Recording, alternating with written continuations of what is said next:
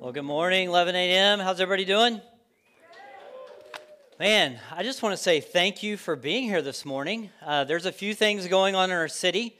If you've been asleep maybe this week, you could have attended the PGA today. You could have been at the Ironman right now. I thought about doing the Ironman, and then I woke up. It was all a dream. There was just no way. Bless them. That's amazing. On the border of Nepal, Tibet, and China is one of the most fascinating structures in all of the world. We find the Himalaya mountain range. It's unbelievable, breathtaking when you see this. You see the picture on the screen behind me. It possesses the highest peak on the entire globe. We know that as Mount Everest. It is a natural wonder and a thing of beauty. Now, I am naturally a mountain guy, and so this just warms my heart to look at this picture or to think about the mountains. Some of you, I realize, are sun goddesses, like you love the beach.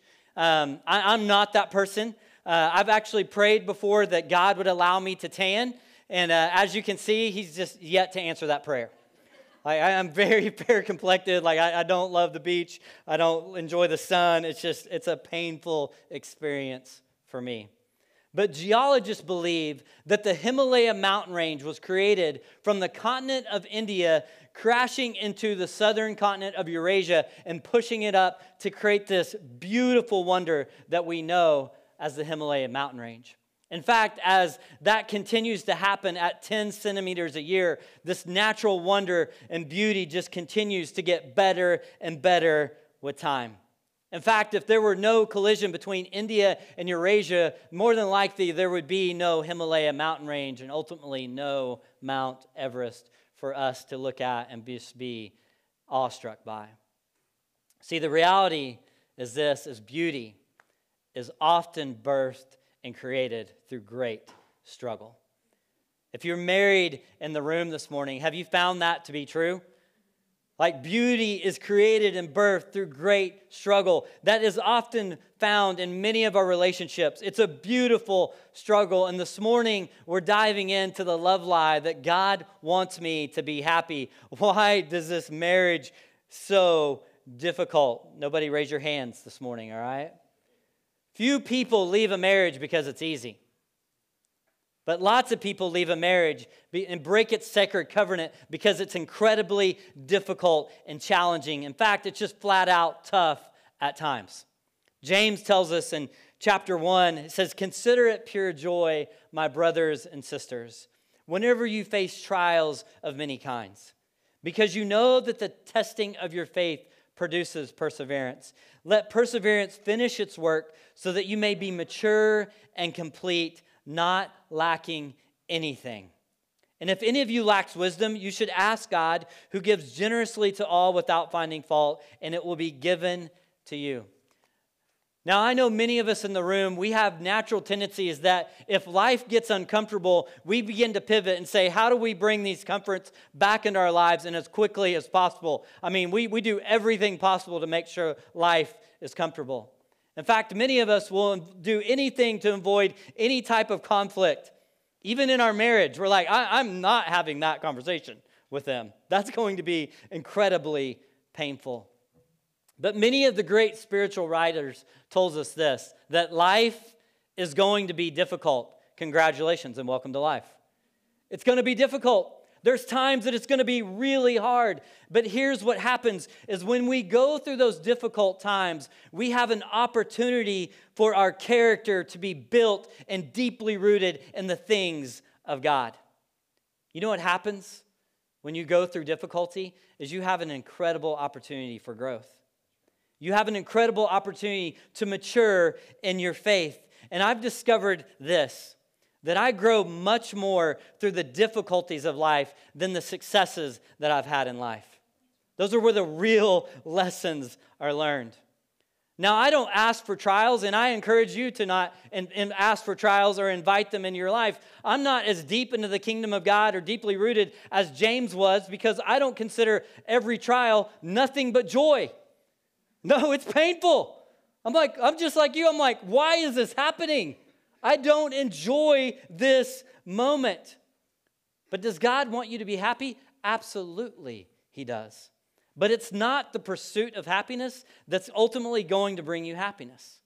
That's a meaningless, endless pursuit. In fact, if happiness is your goal and your guide, and you lose happiness momentarily, you will naturally think that something is wrong or off in my life.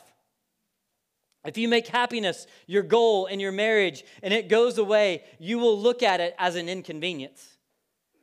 And you will not do the hard work to solve the real issue at hand.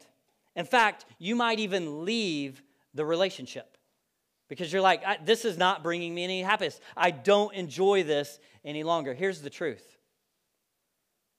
If you're not happy in this life, something good may actually be happening in your life. Just blew your mind this morning. This is why happiness is such a horrible value to pursue. You may have been brought to this moment of crisis because of your need for growth. You may be going through this difficulty because it is the solution that God wants you to find in your life. See, when couples do the right kind of work, character work, they find that they can gain more happiness in their marriage than they ever thought possible. In the Bible, we find this king named Solomon, and he goes on this unbelievable pursuit to find happiness and satisfaction in life. In fact, we pick up a story in Ecclesiastes chapter 2. Let's read some of these verses together this morning. He said, "A person can do nothing better than to eat and drink and find satisfaction in their toil. This too, I see, is from the hand of God. For without Him, who can eat or find enjoyment? To the person who pleases Him, God gives wisdom, knowledge, and happiness. But to the sinner, He gives the task of gathering and storing up wealth to hand it over to the one who pleases God. This, too, is meaningless, a chasing after the wind." We find Solomon in this story going on 3 different pursuits. He goes on this hunt of pleasure. He goes on the hunt of measure and treasure. Let's look at the first one this morning. And he says this in verse 11. He says, "Come on, let's try pleasure. Let's look for the good things in life. But I found that this too was meaningless." What was Solomon testing? He was testing life. He was testing the meaning and the purpose of life. If I can find purpose and meaning and satisfaction through pleasure, then ultimately my life is going to be filled and fueled with happiness. What does the pleasure hunt do? It's the attempt to find happiness and satisfaction and physical and sensual gratification. So what is the first pleasure that Solomon seeks is laughter. Verse 2 says, "Laughter is silly. What good does it to seek pleasure? If I can just laugh a lot, I will make my unhappy life happy. And my marriage will be better. I'll feel better, and I'll gain some level of satisfaction in this life." So what does Solomon do? He turns the palace into Comedy Central. He calls up Jim Gaffigan and Will Ferrell and Tina Fey. Chris Rock didn't make the list because he was a little too vulgar. He says, "Hey, I want you to come make me happy. Tell me some jokes." Why? Because I want to seek this pleasure in my life. It's going to bring me happiness. Is laughter a bad thing? Absolutely not. The Bible tells us in Proverbs 17 that a cheerful heart is good medicine for our souls. There's lots of study around laughter and what it does for us internally. In fact, it releases these happy hormones. It releases endorphins, and it releases the stress hormones of cortisol and epinephrine. Solomon thought laughter would cure everything in this life. If I could just laugh, I will make my unhappy life happy. You see, not everything in this life is a laughing matter. In fact, laughter can many times mask the pain of life. The reality is this: if you look at the lives of some of the most famous comedians on the globe that are currently living or have lived prior, they're incredibly depressed. It's fascinating. Laughter hasn't brought them happiness. See, laughter is not a cure for an unhappy life or an unhappy marriage. Solomon goes on this pleasure hunt, and he says, after much thought, I decided to cheer myself with wine. And while still seeking wisdom, I clutched at foolishness. In this way, I tried to experience the only happiness most people find during their brief life in this world. Now, we're not talking about the merits or demerits of drinking alcohol. I've actually spoken on that before here at City Church. That's not what we're talking about today. Solomon is saying that I thought wine would simply cheer me up. I can see Solomon relaxing in the palace down by the pool. He's listening to the surround sound of Jimmy Buffett on the loudspeaker singing "Wasted Away" in Margaritaville. You see, Solomon is tired of waking up in the back of his chariot in Mexico with a new tattoo. He wakes up and he realizes that this alcohol hasn't fixed one thing in my life. I still have the same problems. You see, if you're using alcohol as some type of medicinal treatment or fix for your life, the reality is, once you sober up, you're still going to have the same problems that you had before. You see, there's countless people in our culture that think happiness actually comes out of a bottle, or at least numbs me enough to where I don't have to deal with the unhappiness of life. Billy Joel wrote an incredible song called "The Piano Man" that deals with this very issue. I want to read you these lyrics this morning. It says, "Now John at the bar is a friend of mine. He gets me drinks for free. He's quick with a joke or to light up your smoke, but there's some place that he'd rather be. He says, 'Bill, I believe this is killing me,' as a smile ran away from his face. Well, I'm sure that I could be a movie star if I could just get out of this place. Now, Paul is a real estate novelist who never had time for a wife, and he's talking with Davy, who's still in the Navy and probably will be for life. And the waitress is practicing politics as the businessman slowly gets stoned. Yes, they're sharing a drink they call loneliness, but it's better than drinking alone. It's a pretty good crowd for a Saturday, and the manager gives me a smile because he knows that it's me that they've been coming to see to forget about life for a while. And the piano, it sounds like a carnival, and the microphone smells like a beer. And they sit at the bar and put bread in my jar and say, 'Man, what are you doing here? Sing us a song. You're the piano man. Sing us a song tonight.' Well, we're all in the mood for a melody, and you've got us feeling all right." You see, that moment of happiness faded away the moment you leave the bar, the moment that the buzz wears off. See, the reality is this: without God in the equation, things are still going to be there when you sober up. Solomon goes on the pleasure hunt, and he says, "In fact, I denied myself nothing my eyes desire. I refused my heart no pleasure." Solomon was the richest man on the entire planet. There was nothing that he didn't see or think that he didn't just go after. In fact, the Bible tells us that Solomon had 700 wives and 300 concubines. Solomon wasn't interested in what makes 1,000 women happy. Solomon was purely interested in what makes me happy. Solomon thinks that having all of these women in my life will bring some level of pleasure and level of satisfaction and happiness in my life. God created sex for our pleasure. There's no doubt about that. It's incredible.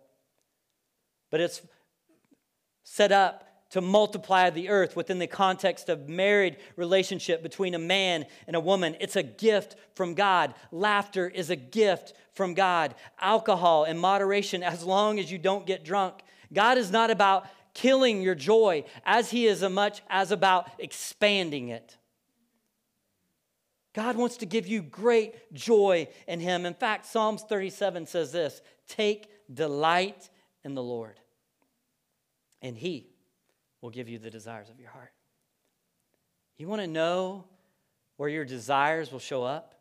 It's by taking delight in the Lord and pursuing the things of him. The problem is this, is we believe the lie that if we go the way of the world, if we go the way of the culture, that will bring fulfillment and purpose and happiness in our life. And here's the reality, is we always end up disappointed. We always end up brokenhearted. If we could really understand the importance of God in our lives and making Him central in our lives, you will experience a level of pleasure that the world could never deliver in and only through King Jesus. See, the Bible tells us another story about a woman who meets Jesus at a well. And Jesus asked her to go and get her husband to bring him back. She looks at Jesus and she says, I don't have a husband. And he looks back at her and says, you're right, for you've had 5 husbands. And the man that you're living with now is not your husband. So what's the deal with this woman?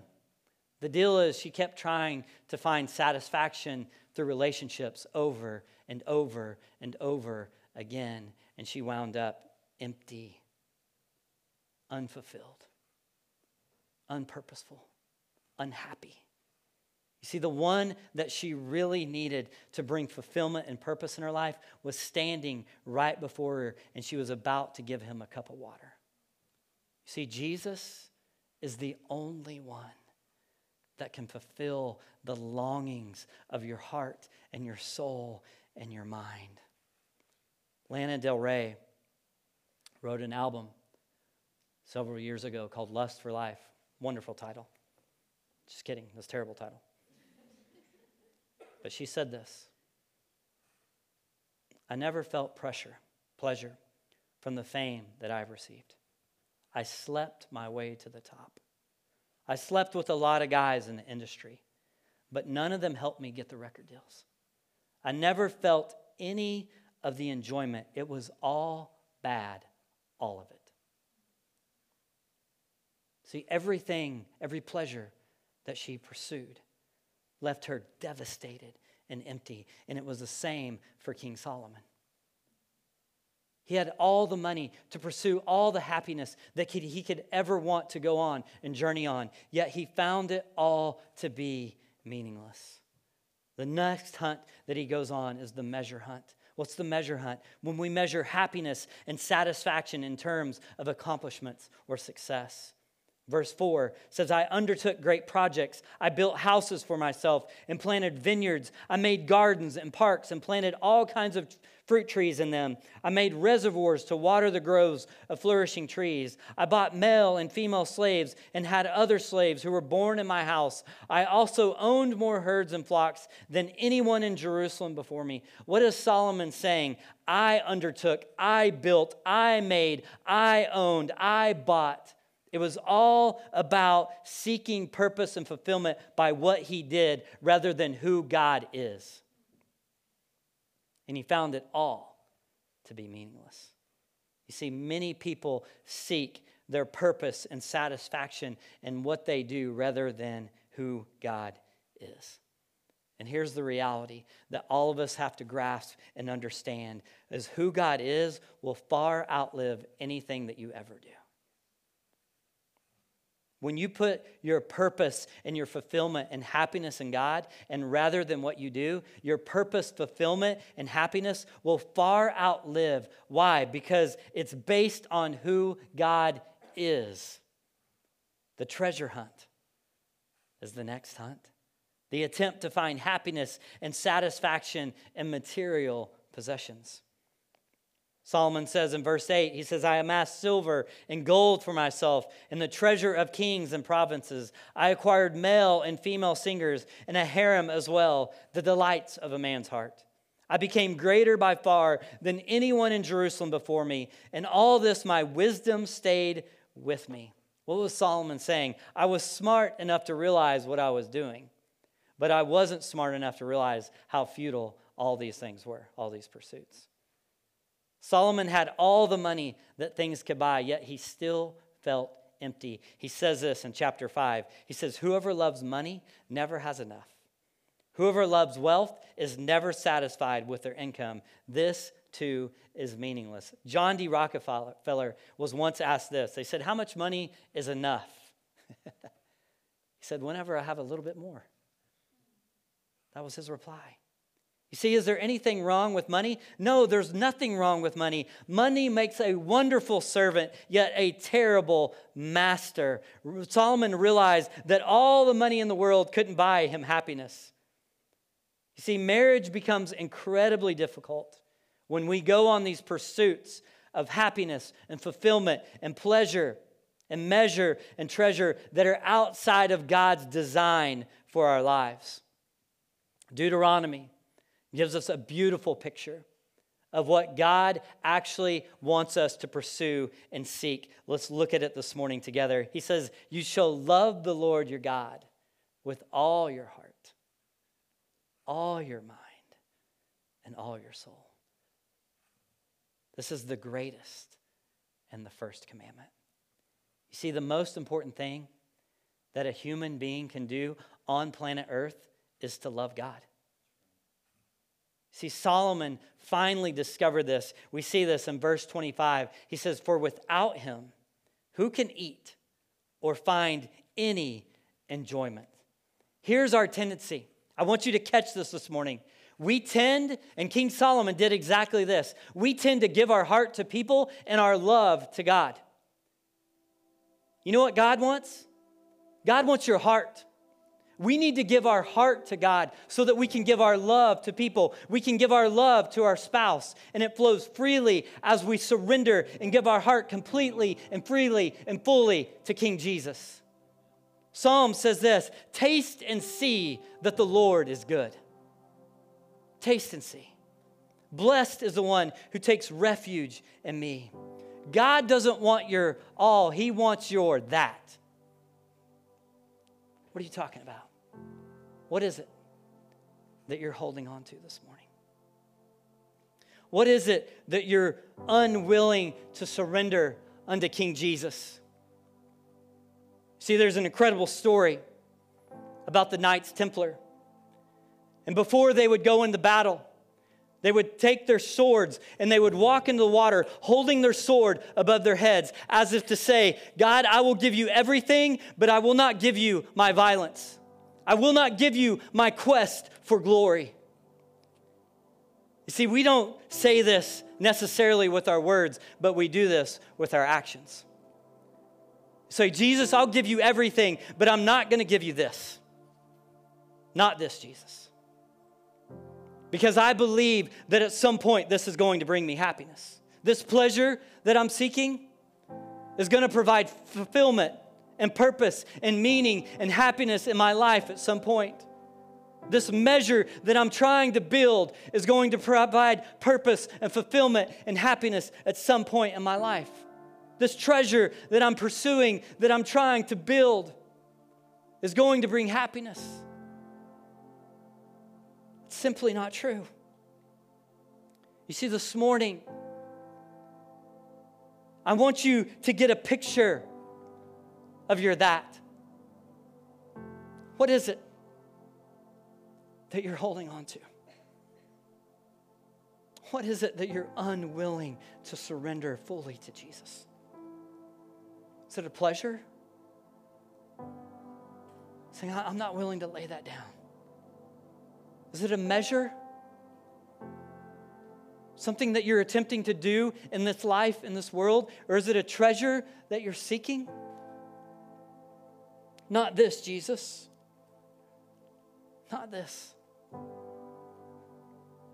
I want you to picture that thing in your mind. Whatever it may be. Get a picture of it. And this is where the pressure comes in. Where beauty is made. Because we have an opportunity to move forward and say, God, I'm going to allow you to do something uncomfortable in my life, and I'm going to release this to you. I'm going to give this to you. This morning, I want to invite you to stand with me all across the room. And I want you just to hold your hands in this upright posture. And I want you to picture holding that pleasure or that measure or that treasure before the Lord this morning.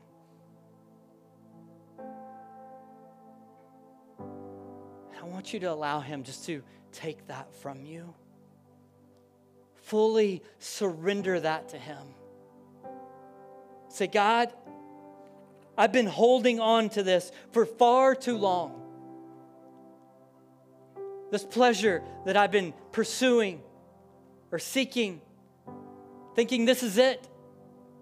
This measure that I've been building, this treasure that I've been trying to acquire, thinking this will fulfill my life and ultimately make me happy.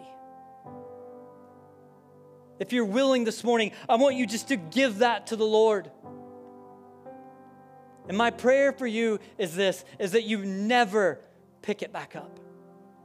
Say, God, we surrender this fully to you this morning.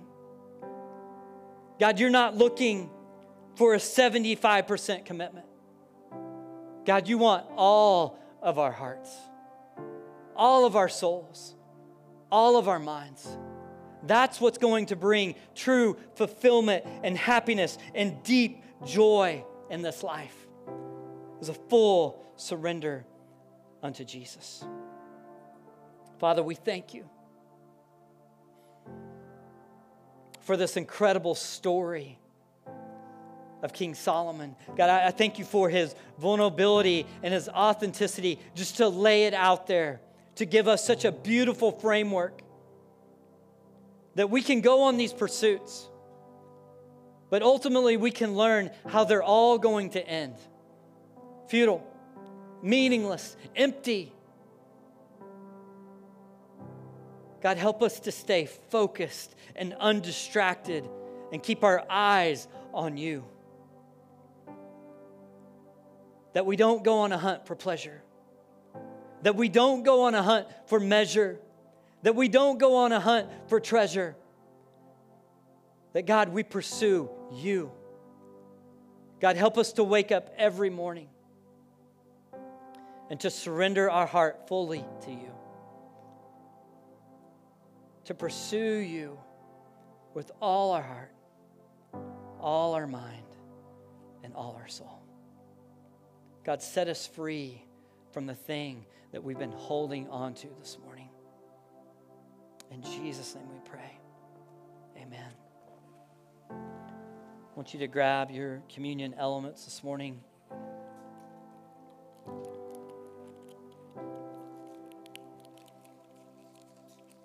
You'll find a wafer and some juice.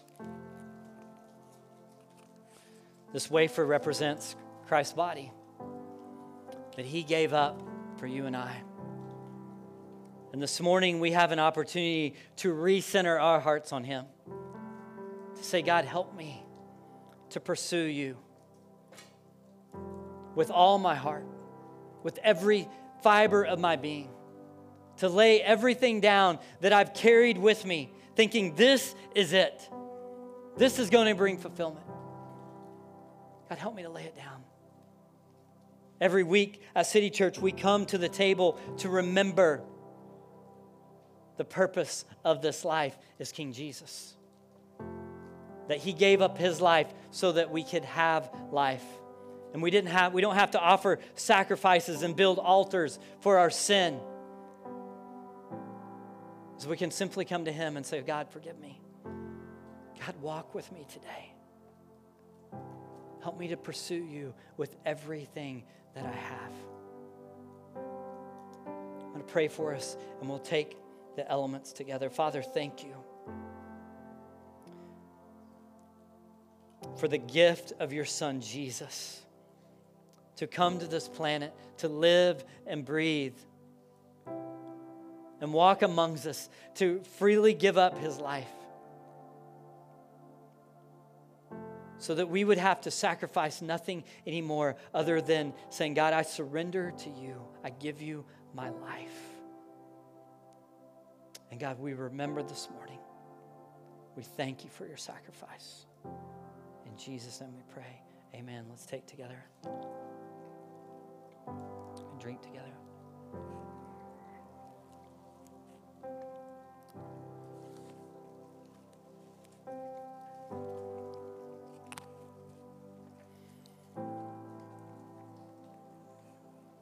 this morning, right after the service, if you're a guest with us today, we would love to connect with you. Right outside the double doors across the lobby, you'll see a big orange sign that says the Welcome Room. Pastor Matt will be in there to personally thank you for joining us this morning and worshiping with us. Again, thank you for being here. There are a lot of things that you could have done today to entertain yourself. Hopefully you didn't come to be entertained this morning. You came to draw closer to Jesus. I want to invite our elders and our staff down this morning. If you're here and you have a need that you would like someone to agree with you on, these people want to pray with you before you leave this morning. You have an opportunity to do that. Every week here at City Church, we close out with our mission. You'll see it on the screen behind me. Let's say it together. Wherever you are, be the gospel. Love you guys.